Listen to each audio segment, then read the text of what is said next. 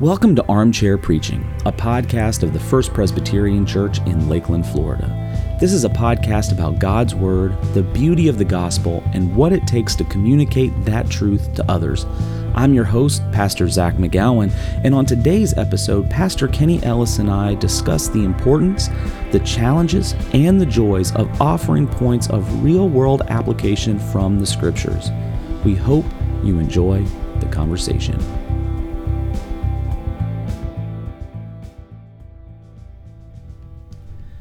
All right, we are back here with episode number 8 of FPC Lakeland's Armchair Preaching. Back in the armchair is Pastor Kenny. Good to have you back. Yep. Once again. We are a little behind schedule this week because of Labor Day, and we were all kind of watching hurricanes head our direction, and thankfully hasn't really been affected us a whole lot. We are in deep prayer for those people in the Bahamas and those that are really affected by it. But that put us a little bit behind schedule this week, so we appreciate everybody's patience who have been, I know, eagerly waiting for this episode of Armchair Preaching. Today we are talking about, Kenny was in our Vine service on Sunday. I was in Classic once again. We were in this little mini-series on Cultivate. We did 2 different directions. Once again, Kenny was talking about cultivating the joy of the Lord, and I was talking about cultivating spiritual relationships as we develop a heart for the Lord. But one of the things that there was a lot of commonality or a lot of overlap between this week especially that I just really want to hone in on today is this idea of applying the Scripture or giving specific application in the Scripture during the message. Because this week, I don't know that it's more so than other weeks, but especially this week, there was some very specific, easily drawn out application for the life of the believer this week. And so let's talk about application in general. We try to apply the Scriptures every week or give people points to take home with them every week. Why do you think that is so important, and how has that really changed over the course of your preaching life? Well, I think it's important because if you think about what the point of preaching is, there's never, to me, it's never been, over all the years of preaching and teaching, I think for whatever reason early on in me it was ingrained, this idea of James teaching that, if you that we want to be doers of the word, that it's not just that we hear the word, but that we actually do it and apply it. Otherwise, it's like we look in the mirror and we may see things that are off or need to be adjusted and don't do anything about it. Nobody would ever do that. You look into a mirror to see what needs to be changed or adjusted. So I think that's always, to me, been the point of preaching or teaching, is to get all of us to the point where we're actually responding to God's word.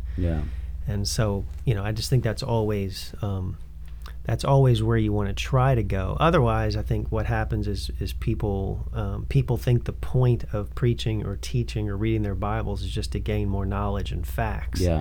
And which, if it doesn't lead to life change, it often just leads to pride. They just know a bunch of things about the Bible. And so, anyway, so I think that's why that's important, that, never just leave people with, hey, here's some new information. Information versus transformation. That's we've used that kind of cliche a lot. It's cliche because it's true. And in our tradition, in the Presbyterian tradition, I think, I don't want to say we give it lip service, but I think sometimes we do err on the side of know the right things and believe the right things. Sometimes we leave off, at least our tradition tends to leave off the how does that actually make a difference in your Monday through Saturday living. And truth be told, there are challenges to applying certain scriptures, right? I mean, you get into some of the prophets, and you get into some of the more, think about even the post-Exodus battles to gain the promised land, applying that to the average person in 21st century North America is a little challenging. Yeah. So how do you overcome those kinds of challenges when the scripture is, it's applicable, but there's a difficulty in translating that to today's person that's in a normal congregation? Yeah, and that's where you're just trying to look for what are the timeless principles or truths that are behind whatever. And like you said, there are some passages in the Bible that are a lot more difficult to readily access. Okay, what does this mean? What am I supposed to do with that? Yeah. So if it's the Battle of Jericho, for example, and you say, well, I'm not trying to physically take by military force any land or battle. I'm not in a physical battle. So I think that's where you at least want to. You don't want to allegorize everything. It was an actual battle that took place, and so I think being able to preach the historical truth of what actually happened. And then say, by way of application, aren't there those times we face challenging situations or what seem like impossible hurdles in front of us that is only going to be by trusting in God's rescue? Yeah. So that's kind of how you get there. Yeah. Whereas when you get to, it's both Old and New Testament. You have some things that are just so obvious what they are, either moral stories or the Proverbs, which are just talking about practical wisdom. Yeah. They're not that difficult. So then it's just a matter of what are all the different ways this could apply. All the facets of it. Yeah. Yeah, and you're looking at 300 people and you're saying, what are 300 different ways this could apply, and how do I pick 3 or 4 that I think most everybody in the room could apply this to? Yeah, and this Sunday, in your passage, you're back in Philippians, and you really did give a lot of, especially at the front end, really good historical. I think you did the same thing last week, but I noticed it a little bit, I don't know why, a little bit more this week, talking about Paul's situation, even the envoy that comes from Philippi through Epaphroditus, and the gratitude that they're showing him. And he's in the middle of this extremely unjoyful, unhappy circumstance of being in prison. And again, most of the people in the room, I would dare say almost all the people in the room, have no experience of being in prison. None of the people have an experience of being in a Roman prison. And yet at the same time, making that adjustment for people's lives is really important to get them to say, well, I've never been in a Roman prison. But man, I've dealt with a lot of unhappy, unjoyful situations, and then how do I get to that point? Well, and in your message, one of the things that was interesting, one of the adjustments you had to make between the text of Deuteronomy, which was this, the Israelites as a people group, and how family oriented they were and how tight knit they were. And that's why the passing of God's truth to the next generation was such a great strategy, because they were such tight-knit families that stayed together over generations. And so what's the application of that to a culture like ours, where there's divorce, people are transient, families live very far apart, relationships break down. So once again, that was you had to do the work of saying, okay, well, this was a different culture back then, but the truth still applies, but applying it's going to be more difficult for us because we're not as tight-knit, we don't stay as close together, that sort of thing. So they're just adjustments that you have to make. Yeah, his seminary professor Richard Pratt, when he was talking about the science or the art of biblical reading and study, hermeneutics, that technical term for it, but he would say you always have to make those epical adjustments, right? Yeah. And that always stuck with me, and I think both in Old Testament and New Testament, you have the same challenges, but that's where the entry point into application comes. Not just the understanding, but the application to say, well, how are we both alike and unlike the people then? Yeah. And that's really true. When you're thinking about you kind of alluded to it, there's 300 people in a room. It could be applied 300 unique or individual ways. do you have some picture in mind of who you're looking at? I mean, not necessarily a name. I mean, you might have like a person's name there, but is there like a kind of I don't say a stereotype, but is there like that kind of image of someone, this is who I'm preaching to, or these are the types of people I'm preaching to? Yeah, for me, it more often than not, I try to just think through the age ranges, the life stages that are in the room. So if I'm thinking, for example, of so that the third point I made, which was just where Paul talks about whatever's lovely, admirable, praiseworthy, think on these things. So I'm thinking, okay, so what is a teenager who gives so much of their time away to their phones? How's this going to apply to them? Yeah. And then how does it apply to the newly married, and then to the people my age or whatever? So I oftentimes will think through the life stages in the room, so that so people don't feel like they're just completely overlooked. Yeah. That's more often than not that's about as specific as I'll get. I mean, every categories. now and then, yeah. I mean, if it's every now and then, if it's something very unique, then I may have people in my mind who I know are struggling with something that, like a marriage. If I know of a handful of marriages that are really struggling, and there's a point where I can encourage them by something that's in there. Then I may, at that point, I know I'm saying, okay, I know at least 4 couples in the room really need to hear this. Yeah. And to me, it's worth it at that point. Yeah. Yeah, that's a great point.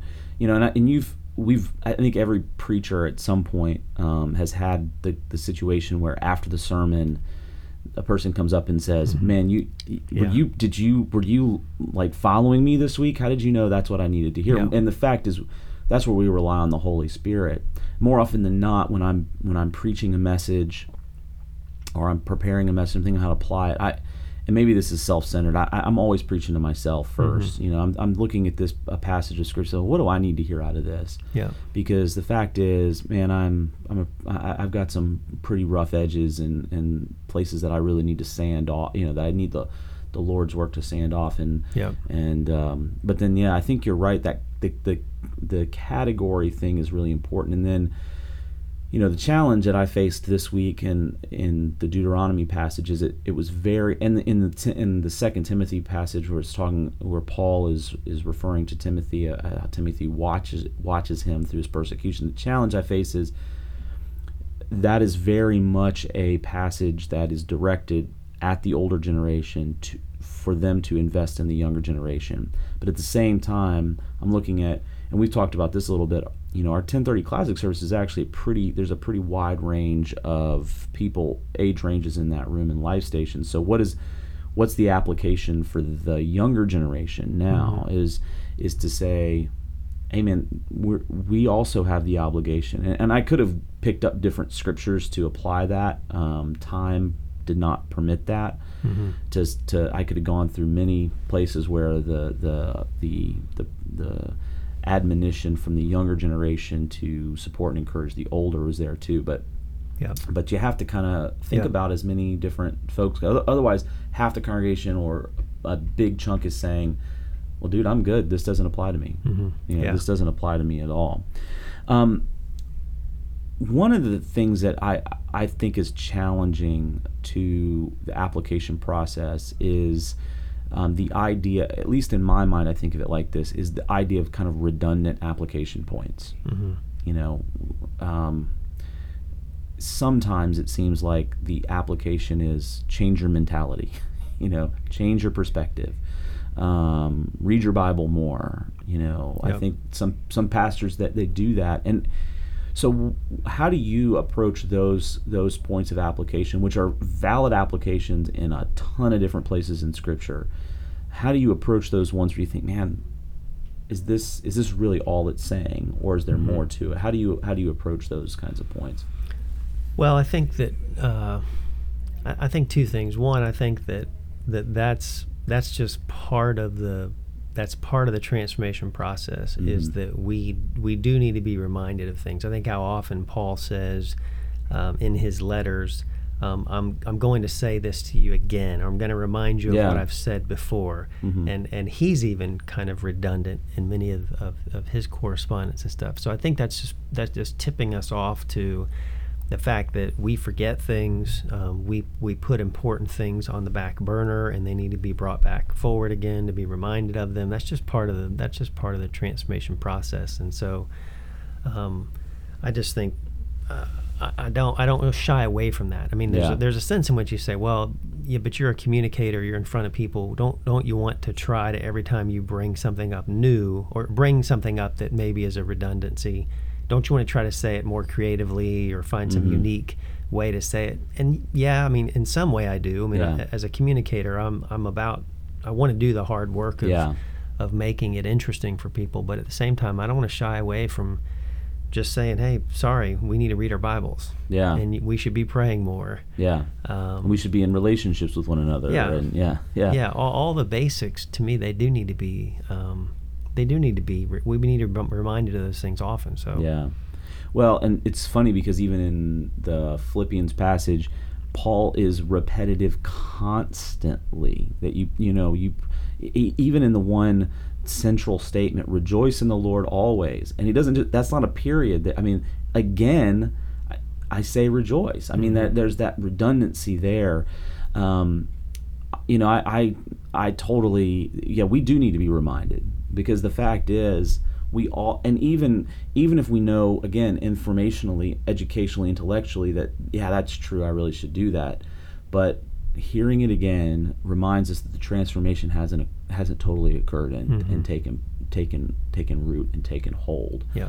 Well, and you also go through, you think about how often we talk about the language of like your seasons of your life, or it seems like every few months it seems like life is a little bit different. Things have shifted or changed in parenting, or our kids are different ages, or now we're caring for our adults or whatever. And so even applying something as simple as, well, what does it mean to build the habit of reading God's word into my life now as a parent of older teenage boys, and the schedule that I have now?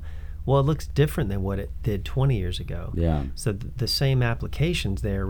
I should be reading the Bible more, but how I'm reading it in this stage of life is different. And so it's good for me to be challenged to rethink that. Okay, maybe I need to shift some things or change some things. Well, and that's where the fresh angle can come into play. It's the same central point, but even the same central point is applied differently over the course of our lives. And you can even take that to say the same central point of an application is applied differently as an individual versus how it's applied corporately, right? I mean, because we're not just preaching to individuals. Because if our sole job as communicators of God's word was to preach to individuals, or to speak to individuals, and to teach individuals, our time would probably be better spent to divvy up the congregation and set appointments up every single week with all of them, and say, well, so this week we're really focusing, and take 15 minutes or 10 minutes with every person, all 300 people in the room, or all 800 people in the church, and say, well, this is how it applies to you. And that way there's a back and forth. But there are points where you have to say, this applies individually in this way, but it also applies to the congregation, because we're not just a gathering of individuals. Yep. Well, and I think that, and it's the individual piece that, to me, if I could just say one thing to, okay, well, we're talking about how do we think through and incorporate application into our preaching and teaching, but I would say for the congregation, another good question would be, well, if application is so important, how should that change the way that I come into Sunday mornings? Yeah. And what am I looking for in the message? Because I think too often, I think we're like, well, I hope it's interesting. I hope it keeps my attention the whole time. I hope they say something funny every now and then just to keep it light, whatever. Instead of thinking, there's something that God has just for me today, and I need to be listening, because there's going to be something. Yeah. If I, by faith I can trust there's something God has for me that I'm supposed to hear. And it may be an encouragement. It's not always a to-do. That's right. You have to do this. It may be something that you just need to hear a word of assurance, or be assured of God's love, or comfort during a time of trial. But to have that anticipation that I'm not just passively experiencing something, I'm engaged with God and His Word, and I want to be listening for what He's saying. Yeah. And I think that's a responsibility of each congregant. So what you get out of a sermon that's completely on you. Yeah. I mean, we want to try to do a good job preaching and teaching, but the truth is if somebody is up there who sincerely has opened God's word and is preaching a message, you can hear God. Yeah. So even in the most terrible vessel. Absolutely. I mean, I read somewhere, and I wish I could give you the source, but Jonathan Edwards is one of the most celebrated preachers in American history. But I read somewhere his delivery was absolutely horrible. I mean, his face was down in his manuscript, thundering away, but again, like you said, the Word of God, the Holy Spirit is not going to let the Word of God go out void. Yep. So it's incumbent upon hearers to be open. And for lack of a better term, unfortunately, because of our entertainment obsessed kind of mentality, and I get this way too. I mean, this is not just, hey, you congregate. I do this too when I'm listening to a message. We want to be entertained. Yeah. And it's not that I tend to fall in line with, entertainment's not a bad thing, but even the best entertainment is somewhat transformational. Yeah. And but for a preaching environment, we have to go in understanding that there's something. The Word of God is being exposited and being delivered, and it's not. We really believe this. I really believe this, and I know you really believe this, and we pray for each other in this way. We don't believe that it's us speaking. I mean, we really do believe and pray that the Holy Spirit is overwhelming our shortcomings, so that people are able to experience the Word of God in a way that's transformational for their lives. That's our passion in the preaching ministry. And I heard, I was listening to this guy one time, he was talking about, he'd been asked why they started what was going to be a 6-week series on giving and generosity, because his pastor had a sense that the church really just needed to mature in that. They just weren't very generous. They weren't very open-handed. There wasn't a lot of trust in God. And so they were going to do a 6-week series, and somebody visited during the 6-week series, and they came back like 6 months later, and the preacher they were still in generosity and giving in a sermon series. And he asked the pastor about it. He's like, why are you still doing that? And he says, because we still don't get it. Yeah. They still haven't responded. Nobody's acting as if this is from God's word, and there's been no change. He said, he goes, I think, I forget the exact language used, but basically he says, I think it's actually it'd be malforming for them to hear truth that's not applied. Yeah. He said, if you make a habit out of hearing things that you don't have any intention of ever doing, it actually begins to work against you. Yeah. It actually begins to shape your heart in a way that's negative. Yeah. It's not just that you stay neutral, but you actually you're practicing ignoring God's word. You're practicing disobedience. Yeah. It's practiced disobedience. Yeah, and if you do that over a long enough time, it becomes toxic to your soul. Yeah. Because it becomes a habit, right? I mean, it's the habit of obedience is a learned behavior, and it can become a habit. I was reading through C.S. Lewis and some of the correspondence that he's written, and for him, he never talked about devotional life, because for him, the devotional life should be an automatic byproduct. And he would say, it was a mental block for him that a person that claimed to be a follower of Jesus Christ didn't have a devotional life. It wasn't it wasn't that they had a rich devotional life or not. It's just that they had no devotional life. To him was absolutely abhorrent, because to him it wasn't a matter of, is Christianity something I just happen to like.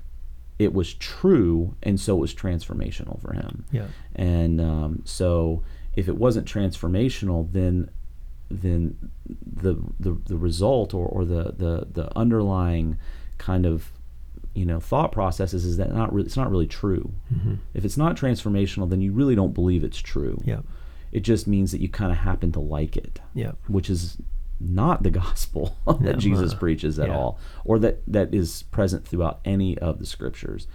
Well, anyway, Kenny, that I appreciate. That's a good conversation. We could talk more and more about the application part of it, because I think it's a challenge, but I think it is really, really important. And I really appreciate getting to talk with you once again about this. Absolutely. Next week, we'll be in kind of a new environment with Armchair Preaching, so make sure you tune in next week for kind of a new season of Armchair Preaching. I'm just going to tease it right there. I'm not going to say anything more about it. If people don't know, they need to tune in. So make sure that you subscribe on Apple Podcasts, Google Play, or wherever you get your podcasts. Check us out on our website. And if you miss any of the sermons, any of the messages, you can visit fpclakeland.org and scroll down to the archives for our sermons, or watch us on Facebook or our YouTube channel, and you'll be glad that you did, because again, the Word of God is always preached. So thank you for listening. Thanks again, Kenny. Yep. And we'll talk to you guys again next week.